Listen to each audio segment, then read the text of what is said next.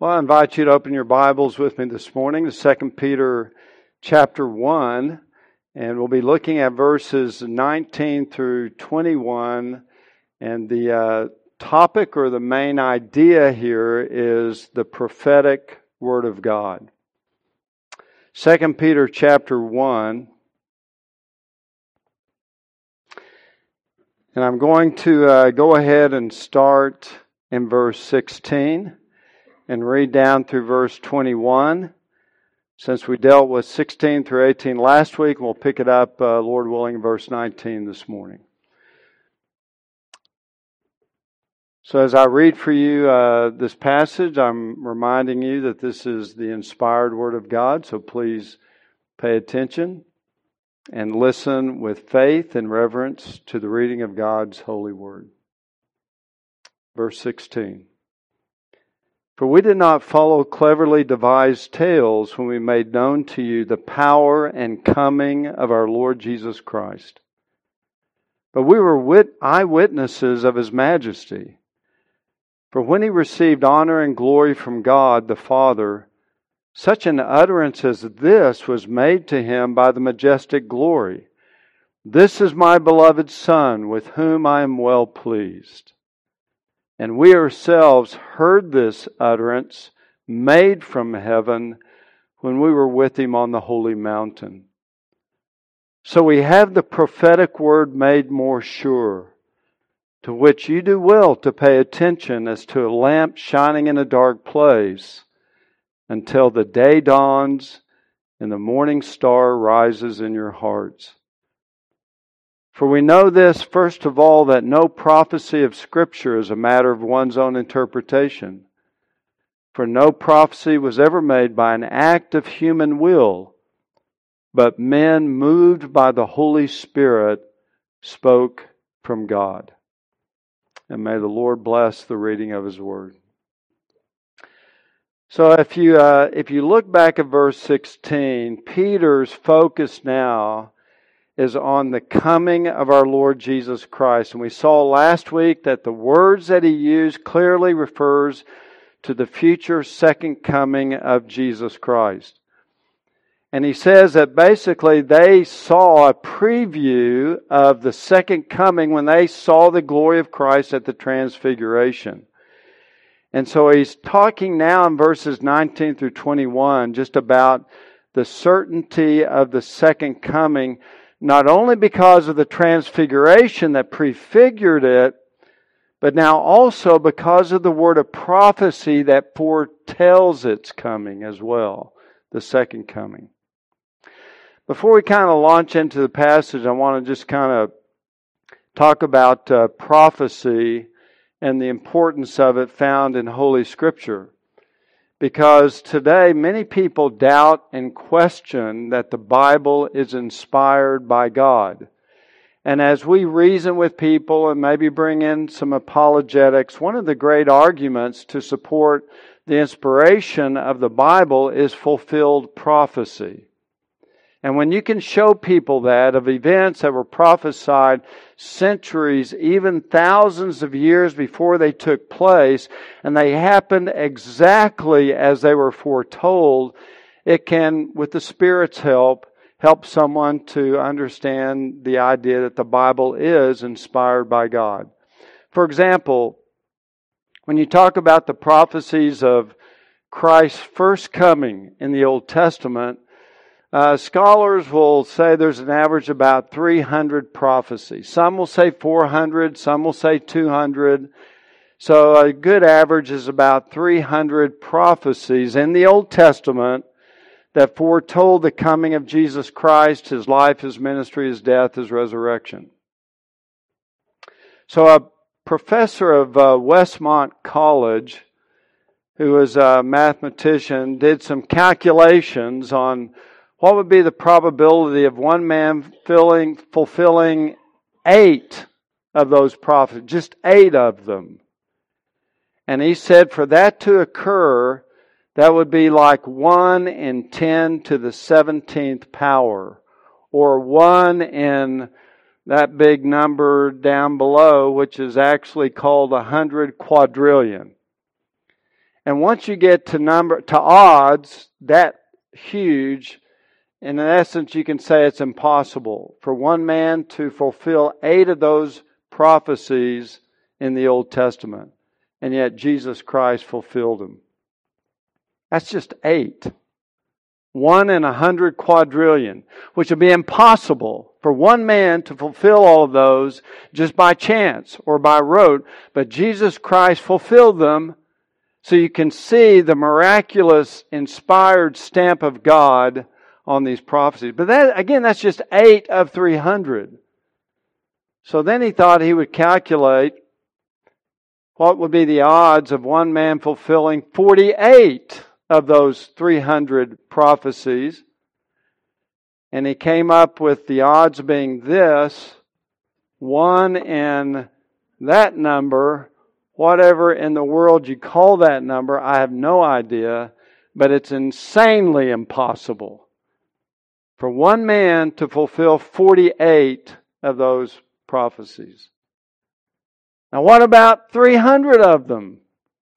Well, I did not figure that out, so it would take multiple slides of zeros to get anywhere close to that. But the professor concluded that any man who rejects Christ as the Son of God is rejecting a fact, proved perhaps more absolutely than any other fact in the Word of God.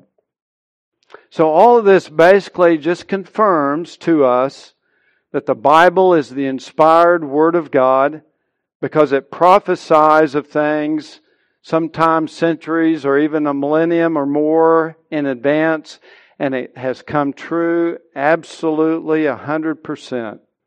So that you can be 100% confident that when you hold the Bible in your hands, you have a book that is inspired by Almighty God like no other book in all the universe. So all of those 300 prophecies dealt with the first coming of Jesus Christ. And if all of those came true, and they did, then all the prophecies about the second coming of Jesus Christ likewise will come true. We can trust the Word of God.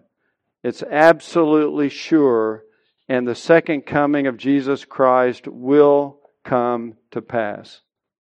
So again, just looking at the context of our passage, in verse 16, Peter says, "We didn't follow cleverly devised tales when we told you about the power and coming of the Lord Jesus Christ."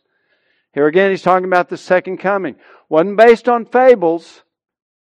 And the first reasoning that we should be certain of the second coming, Peter says, is we were eyewitnesses of His majesty. And then he talks about the transfiguration.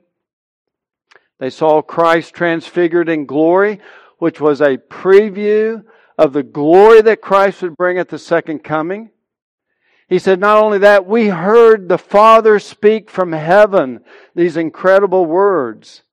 "This is my beloved Son, with whom I am well pleased." So he's trying to give his readers the confidence to believe in the certainty of the second coming, because later on in this epistle, when you get to chapter 3, there are going to be false teachers who will deny the second coming. So Peter is doing a little tilling of the ground ahead of time to prepare for dealing directly with that false teaching, denying the second coming in chapter 3. So he deals with it briefly here in chapter 1. So his first reasoning for believing in the certainty of it is that Peter says, look, we've already seen the glory of the second coming as a preview in the transfiguration. So it's going to happen because they're linked. The glory we saw in Christ at the Mount of Transfiguration is but a prelude to the glory that He will have at the second coming. So we're confident that proves the second coming is a reality. But then in verse 19, he goes on to say, so we have the prophetic word made more sure. Now, interesting, this has created a lot of different opinions on what does Peter mean, making the prophetic word more sure? Because in one sense, you can't make the Word of God more sure. It is sure, it's infallible, it's authoritative, it's inspired, but Peter here is speaking, well, we have the prophetic word made more sure. And so what some people say in interpreting this is that Peter is drawing a contrast with the transfiguration.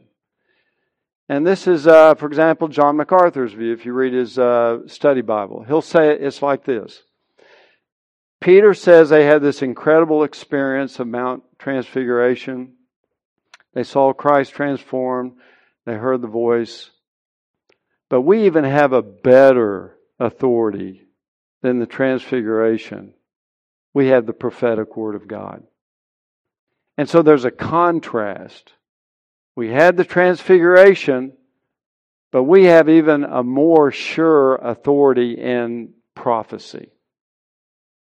And so the reason why he takes that view, and it's a legitimate concern, is because he doesn't want anybody to read this passage and think that their personal experience has more authority than Scripture. And a lot of people will do that.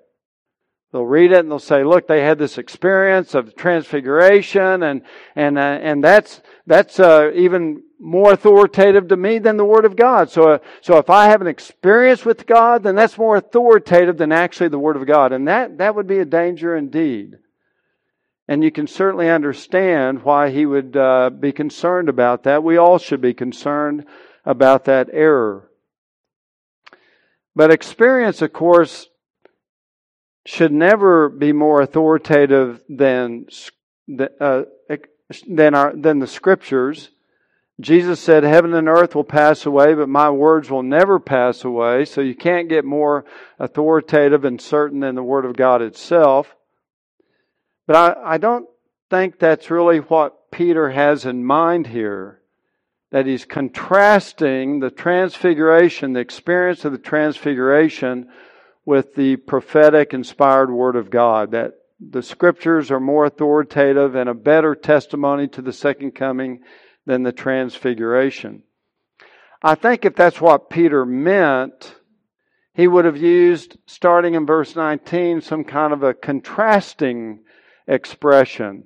Like, well, we had the transfiguration, but, or on the contrary, we have the more sure word of the prophecy of Scripture. But he uses simply the word and, which is translated so, but it's just the simple word and.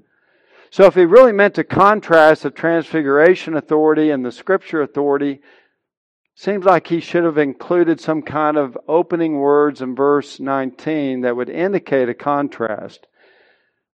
But he doesn't. Secondly, another argument against that particular view is that is Peter really saying that the prophetic Word of God found in the Old Testament is more authoritative than us hearing the Word of God from the Father directly from heaven? Would he really be saying that is less authoritative than just reading it as it's funneled through men who write it down? I don't think so. Both are equally authoritative. Both are inspired by God. I don't think Peter is saying, well, we had this experience, we heard the Father's voice from heaven, but when God speaks through men and they write it down, that's more authoritative. I don't think that's really what he's saying. It doesn't make sense to me. So the better way to interpret verse 19, I think, is instead of seeing Peter contrasting the Scriptures of prophecy with the transfiguration, is he's saying the transfiguration has confirmed the word of prophecy to us. Not a contrast, but the transfiguration helped us in our human weakness to understand and embrace the truth of prophecy found in Scripture. So it's a confirming view rather than a contrasting view. So in effect, what Peter is saying is that when we saw the transfiguration, of Christ in glory, and we heard the Father's voice from heaven, that confirmed to us, and this is all confirmed later by the Holy Spirit, that Christ is going to come again. That the second coming is a reality. And that experience of the transfiguration strengthened our faith. It helped our faith to believe in it. And I think that makes sense to me because oftentimes the faith of the disciples was very slow to understand the things that Jesus taught or the things that Scripture taught. 5 times in the Gospel, Jesus had to rebuke His disciples as being what? O ye men of little faith. Their faith needed to be strengthened. Their faith needed to have confirmation. And I think that's the point of the transfiguration. It helped to strengthen and confirm their understanding and conviction of the truthfulness of Scripture. You could say the same thing of the resurrection. Jesus didn't need to appear to anybody to prove that He rose from the dead. I mean, He rose from the dead. That's a fact. He didn't have to appear to the disciples, but their faith needed to see Him in order to understand it. Even Thomas needed to have that challenge of put your finger in my wound and touch me and know that it's me that has arisen from the dead. So again, that experience merely confirmed. It didn't establish the truthfulness of the fact of the resurrection, but it certainly helped the weakness of their faith embrace it. So this happens throughout Scripture. When God makes a promise to His people, or He gives them a word of prophecy of something going to happen in the future, but their faith is slow to grasp it, so He gives them a sign, or He helps them in some tangible way to confirm that truth to their hearts. For example, with Moses, when God appeared to him at the burning bush, told him He's going to send him back to Egypt to rescue His people out of bondage. Moses said, what if they don't believe me or listen to me? Or what if they say the Lord has not appeared to you? What am I going to do then? So God says, well, take your staff, throw it on the ground. Threw it on the ground, became a snake. Then He said, grab it by the tail. And you don't grab snakes by the tail. You grab them by the head. Because they'll bite you if you grab them by the tail. But when He grabbed it by the tail, it turned back into His staff again. It was kind of one of those miracle things. And then He says, take your hand, stick it in your bosom, pull it out again. It's white as leprosy. Stick it in again, pull it back out, then it looks like a normal hand. Those were the signs He was to show to the leaders of Israel to help confirm them that the prophecy of the deliverance from Egypt was going to take place. God accommodates our weakness. He did with Moses. He did with Gideon. Twice with the fleece. He did with Hezekiah when God told him that he would be healed of his sickness and he wouldn't die. And Hezekiah says, well, what sign will you show me, God, that your prophecy to me, your word to me that I will not die will come true? So God says, well, you want me to make the shadow go forward or backward 10 steps? And He says, well, to go forward is easy. Make it go backwards, and went backwards 10 steps. So what did God do? He accommodated the weakness of his faith. Peter had to have the same thing done with him. Preached to the Gentiles, these unclean dogs. You're going to let them in? And so God gave him this dream, and the sheet came down full of unclean animals, and He said, Peter, arise and eat. But Lord, I've never eaten anything unclean. But through that, God helped Peter understand the prophetic word that the gospel will now go out to all the nations.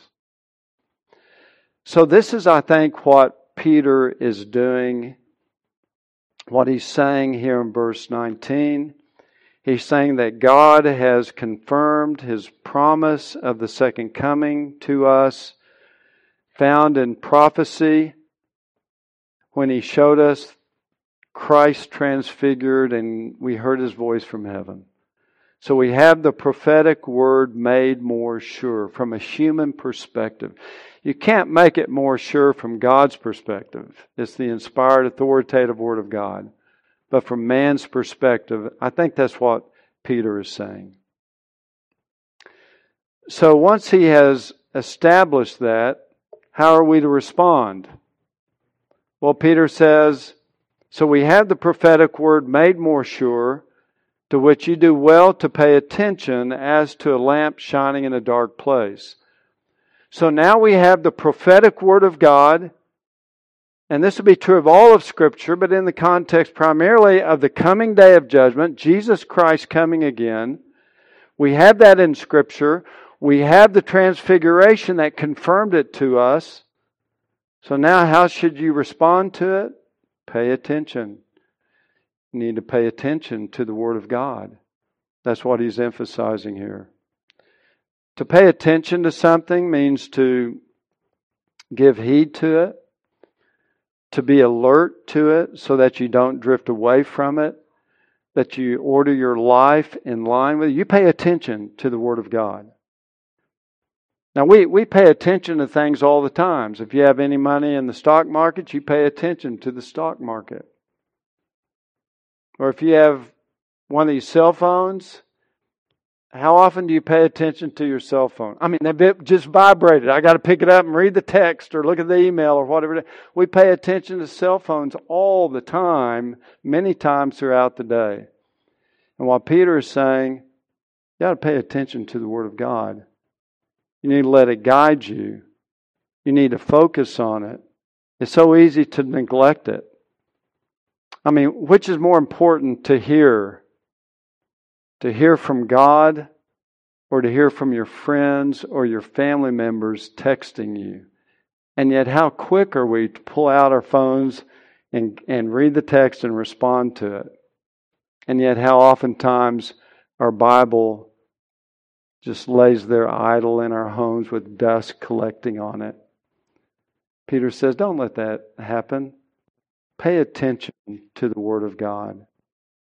Will you pay attention to it by disciplining yourself to read it regularly, to meditate upon it, seek to understand it? Parents need to pay attention to the Word of God and teaching it to their children. They need to seek to have their families directed by the Word of God. I need to bring the truths into my daily life, whether it's work or play or whatever I'm doing. We need to always be paying attention to the Word of God. That's what he's saying to them. And then he gives an analogy.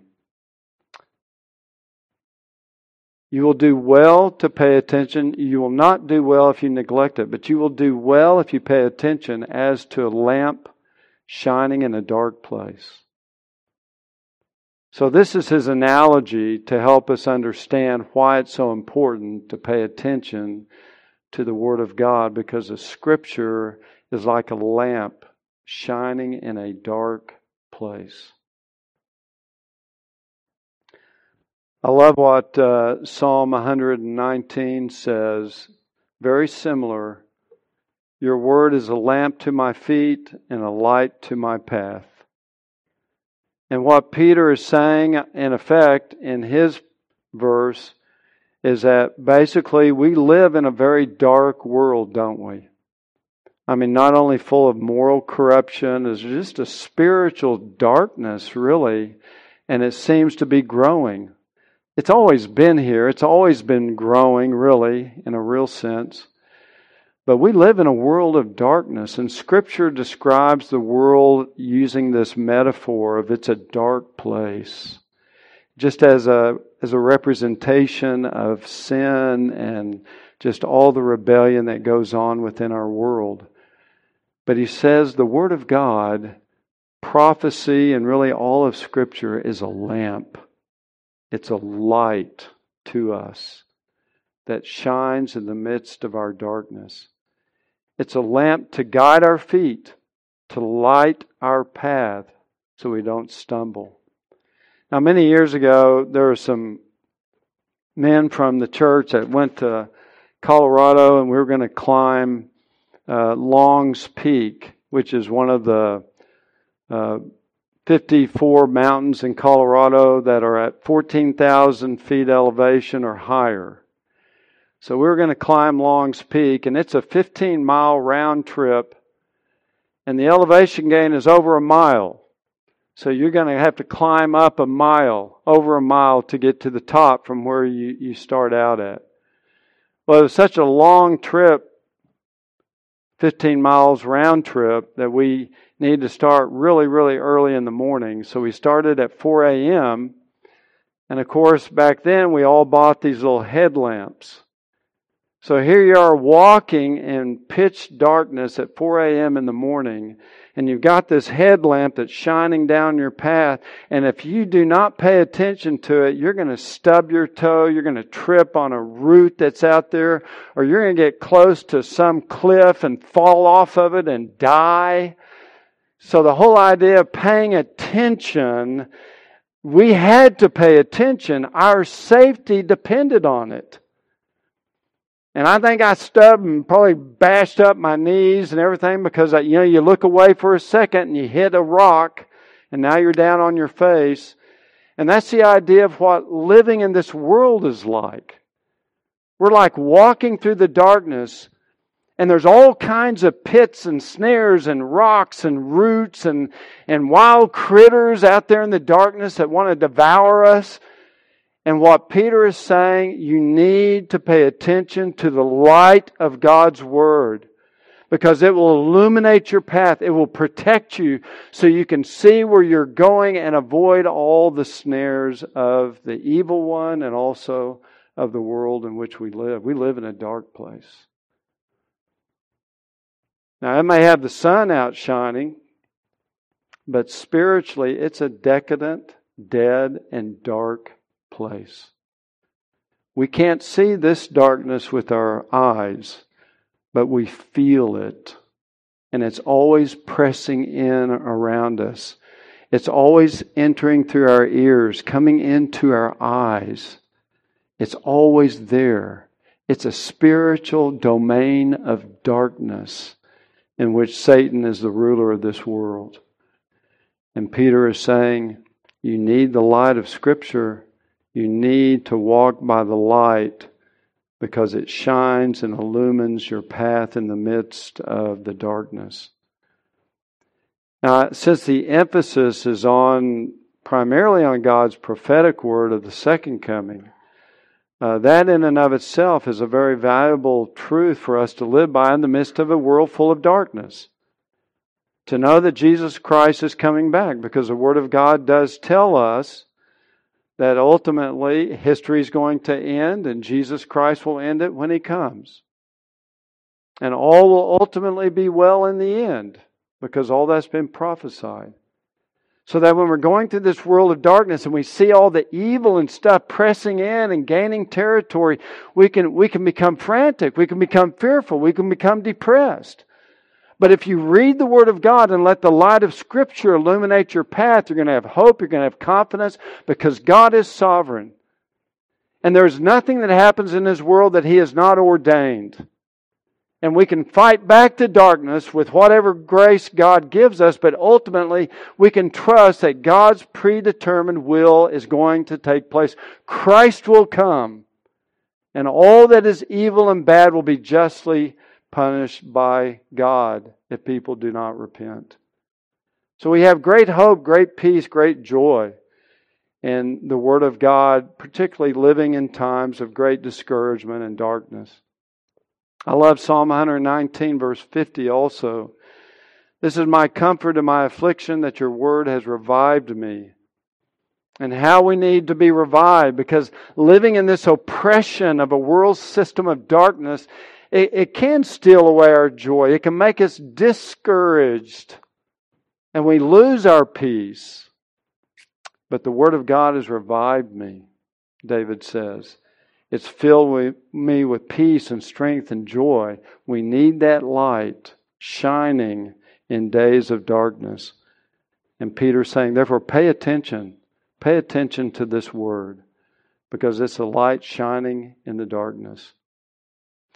It's interesting that without the light of Scripture, what do men do?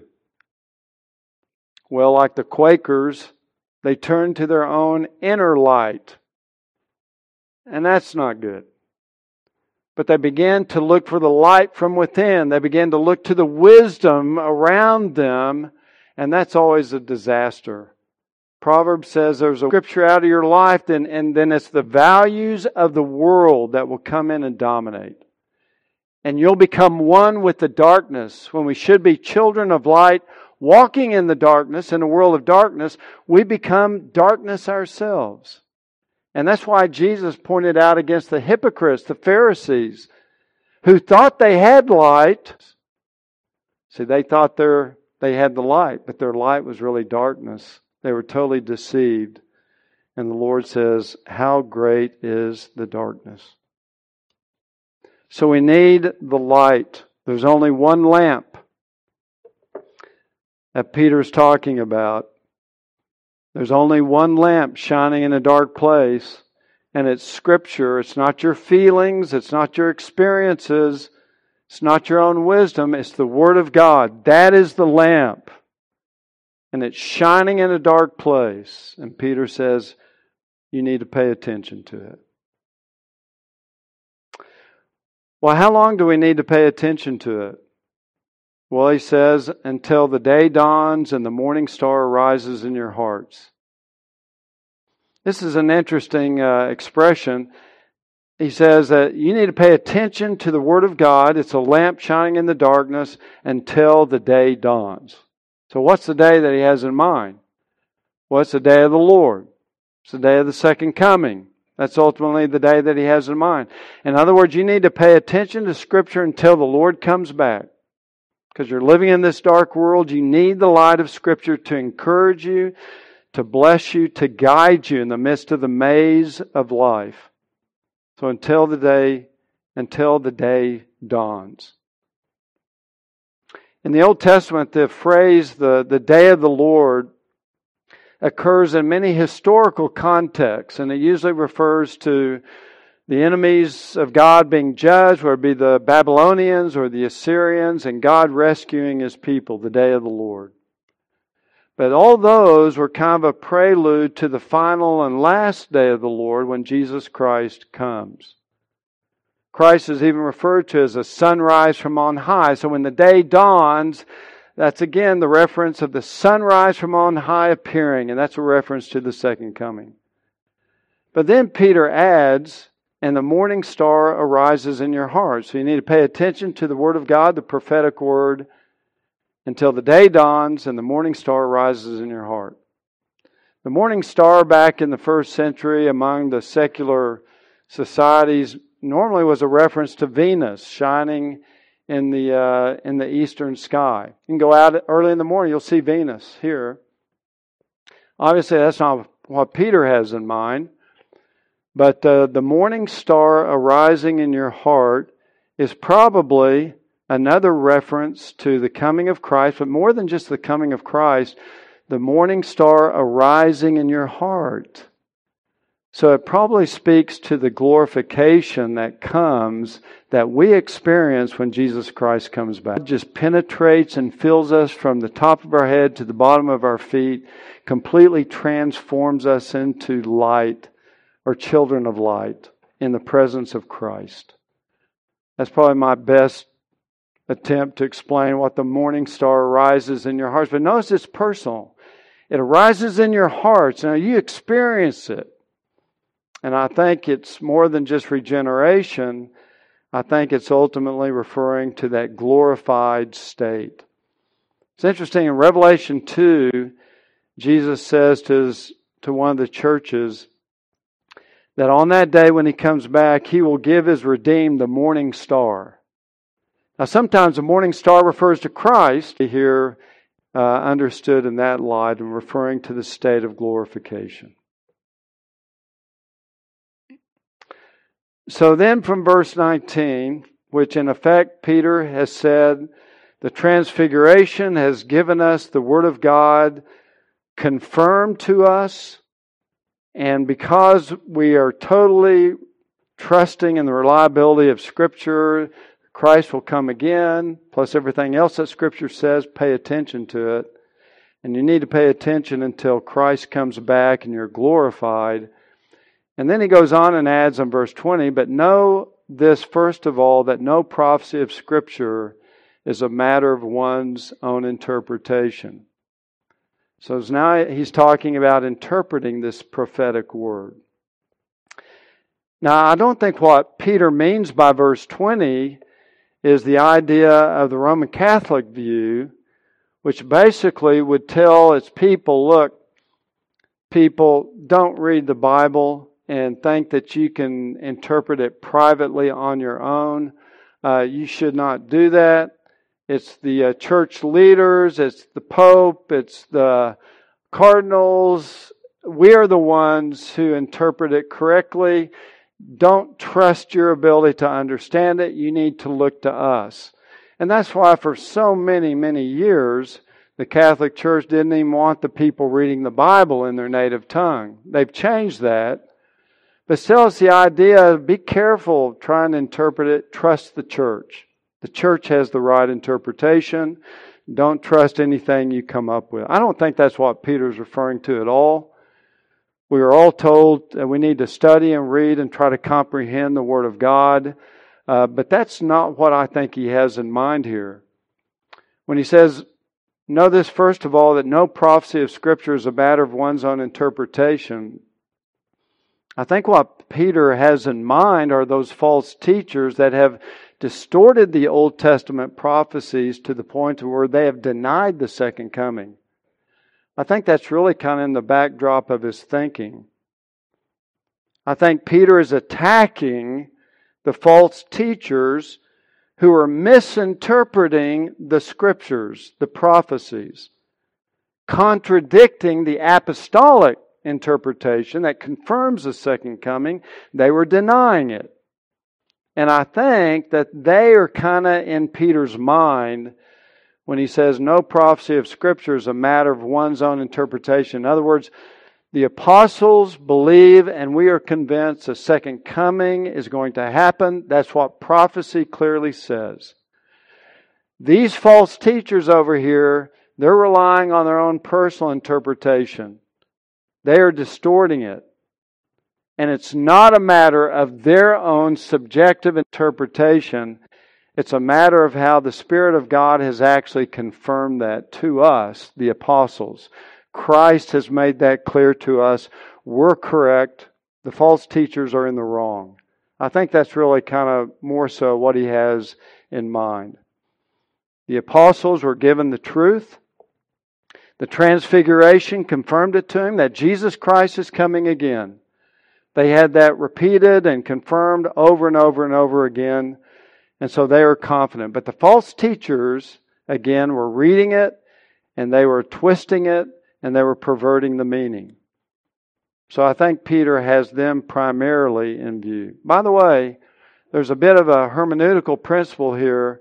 When the New Testament interprets the Old Testament, that's the right interpretation.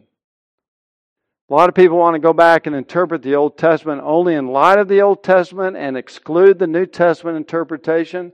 Not a good idea. If the New Testament interprets the Old Testament, the New Testament is authoritative and the right interpretation. And I think, again, that's sort of what Peter is getting at. And then he adds in verse 21, he adds to that no prophecy was ever made by an act of human will, but men moved by the Holy Spirit spoke from God. So now he's giving us the very origin of prophecy. In verse 20, he talked about the interpretation of prophecy. Verse 21, he now tells us of the origin of prophecy. And what does he say? He says, no prophecy was ever made by an act of human will. In other words, the Scriptures as a whole, including all prophecy, is not a man-made document like unbelievers would have us believe. No prophecy was ever made by an act of human will. Man just didn't come together and write it down like someone writes a book today. But rather, men moved by the Holy Spirit spoke from God. Now, yes, notice in verse 21 at the end, men spoke from God. So men are a part of Scripture. They're a part of prophecy. God uses their personalities. He uses their vocabulary. He uses their writing styles. All of that is preserved. So it's not like the dictation theory of inspiration, where God just speaks His Word and they listen and write it down as if they were just, God was dictating it to them. That's not the idea at all. But rather God sovereignly guided their wills, their minds, to choose the exact words that God wanted them to record in Scripture. It's a bit of a mystery how God does this, but it's clearly what the Bible teaches. Men are moved by the Holy Spirit, and they spoke from God when they wrote it down. God uses their personalities, but God overrode and guided their personalities, their vocabulary, to write exactly what God wanted. So it's not an act of human will, because God's Spirit was overriding and guiding their human will to accomplish a flawless, inspired, authoritative document, being the Word of God. Now, this is an interesting argument for people who think that God would never violate our wills. They say, well, man has a free will. God would never violate our wills. Well, if you think about it, if you hold that view, you do not hold to the inspiration of the Bible. Because there is no way that man could write an inspired book. As Peter is very clearly telling us, no prophecy was ever made by an act of human will. It was made by God's will. It came upon them and so worked in a way that they weren't even aware of it, but took their will and guided them in every single word they chose to write down. That was a product of the Spirit of God through them, so that their wills were under the control of the Holy Spirit, which every believer ought to acknowledge that. And if they think about it, it ought to make them rethink their view about the freedom of the will, because God superintended and guided them to produce the Scriptures that we love so much. So by ourselves, it takes the breath of the Spirit of God through us to write something that's infallible. Be like a flute. A flute or clarinet cannot produce any sound on its own. And we have musicians here. But you hold a flute, it's no sound. It cannot produce any kind of a sound that would be a blessing or a delight to the ears until you breathe through that flute.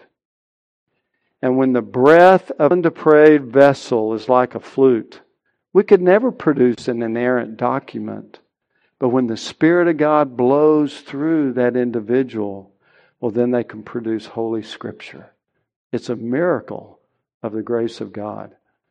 This word for moved, interestingly enough, is used in Acts chapter 27. You remember when Paul is out on the ship and there's this great violent northeasterly wind that blows in called the Euraquilo. And it was so violent and so strong, their ship, there's no way they could maneuver the ship in light of the strength and power of this wind. So the ship was caught up in it. They couldn't face the wind, so they just had to give way, and takes the vessel of the ship and just sovereignly moves it where He wills, and they couldn't resist it. They couldn't stop it. And you see the sovereignty of the work of the Spirit and giving to us such an incredible book as the Holy Scripture. This is God-breathed. This is the Spirit of God moving through people to write an infallible, inerrant. And this is why Peter says, pay attention to it. So in conclusion, the Transfiguration, seeing Christ glorified, hearing the voice of the Father, has confirmed to the apostles that the prophetic word about Christ's second coming is absolutely going to take place. And it is. You should believe that. Christ is coming back. We don't know when, but He is coming back. And that is something that we should pay attention to. that our lives should be impacted by the truth of His second coming. As we spend time in the Word of God, we should recognize what an incredible gift it is to us. We shouldn't neglect it. That the light of Scripture is what God has given to us to illumine our path in the darkness. And nobody can have this light but those who have been given eyes to see by God. It's a gift that you have as a believer. It's a gift that can illuminate your way in the darkness to bring blessing and protection to your life if we but pay attention to it. It's like the 9th plague in Egypt when darkness fell upon the land that was so thick they could feel it. And yet it says that all the Israelites had light in their homes. And I think that's a beautiful picture of the gift of Scripture that we have in the midst of a dark world. God has given us one lamp, and it's the glory of Christ shining through His Word that can illuminate us. So we need to pay attention to it. We are children of light walking in darkness. So we need to fill our minds with the light of Scripture to guide us, to instruct us, to deny ungodliness and worldly desires, and to live sensibly and righteously and godly in the present age, looking for the blessed hope and the appearing of the glory of our great God and Savior, Jesus Christ. The prophetic word tells us that Christ is coming again. Attention to it, then we can have the truth of God shining before us, bringing us into His peace, His joy, His blessing, if we fix ourselves upon living according to His Word. So in effect, Peter is saying, trust the Word of God. You can build your life on the Word of God, but you must pay attention to it. Because if you don't, you'll get lost in the darkness, and your light will not shine for Jesus Christ as it should. So, bottom line, Peter is saying, we've been given a gift by the Holy Spirit. It's a lamp, it's a light, and how we need to read it and pay attention to it every day. Because it will not only tell us of the future, but it will encourage and bless. So may the Lord encourage you and encourage me to recommit ourselves to paying attention to the written Word of God. So let's close in prayer. Our Father, we do thank you, Lord, for Peter's exhortation to us this morning. We thank you, Lord, for the confidence that we can have that all of Scripture is infallible and authoritative, and that some of the gems found in this inspired Word of God are the prophecies that have yet to be fulfilled, particularly in the coming of our Savior. And Lord, may our faith be confident. May it be confirmed in the truth of Christ's second coming. And may that truth impact our lives today to give us hope in the day of hopelessness, to give us joy in the day of sadness and gloom, and to give us strength in the day when sometimes we are weak and just seemingly just can't carry on. But Lord, there is power in your Word. There is light in your Word. So Father, draw us back to it, that we may taste the honey from the rock, that we might have the light of your truth to guide us in our dark days.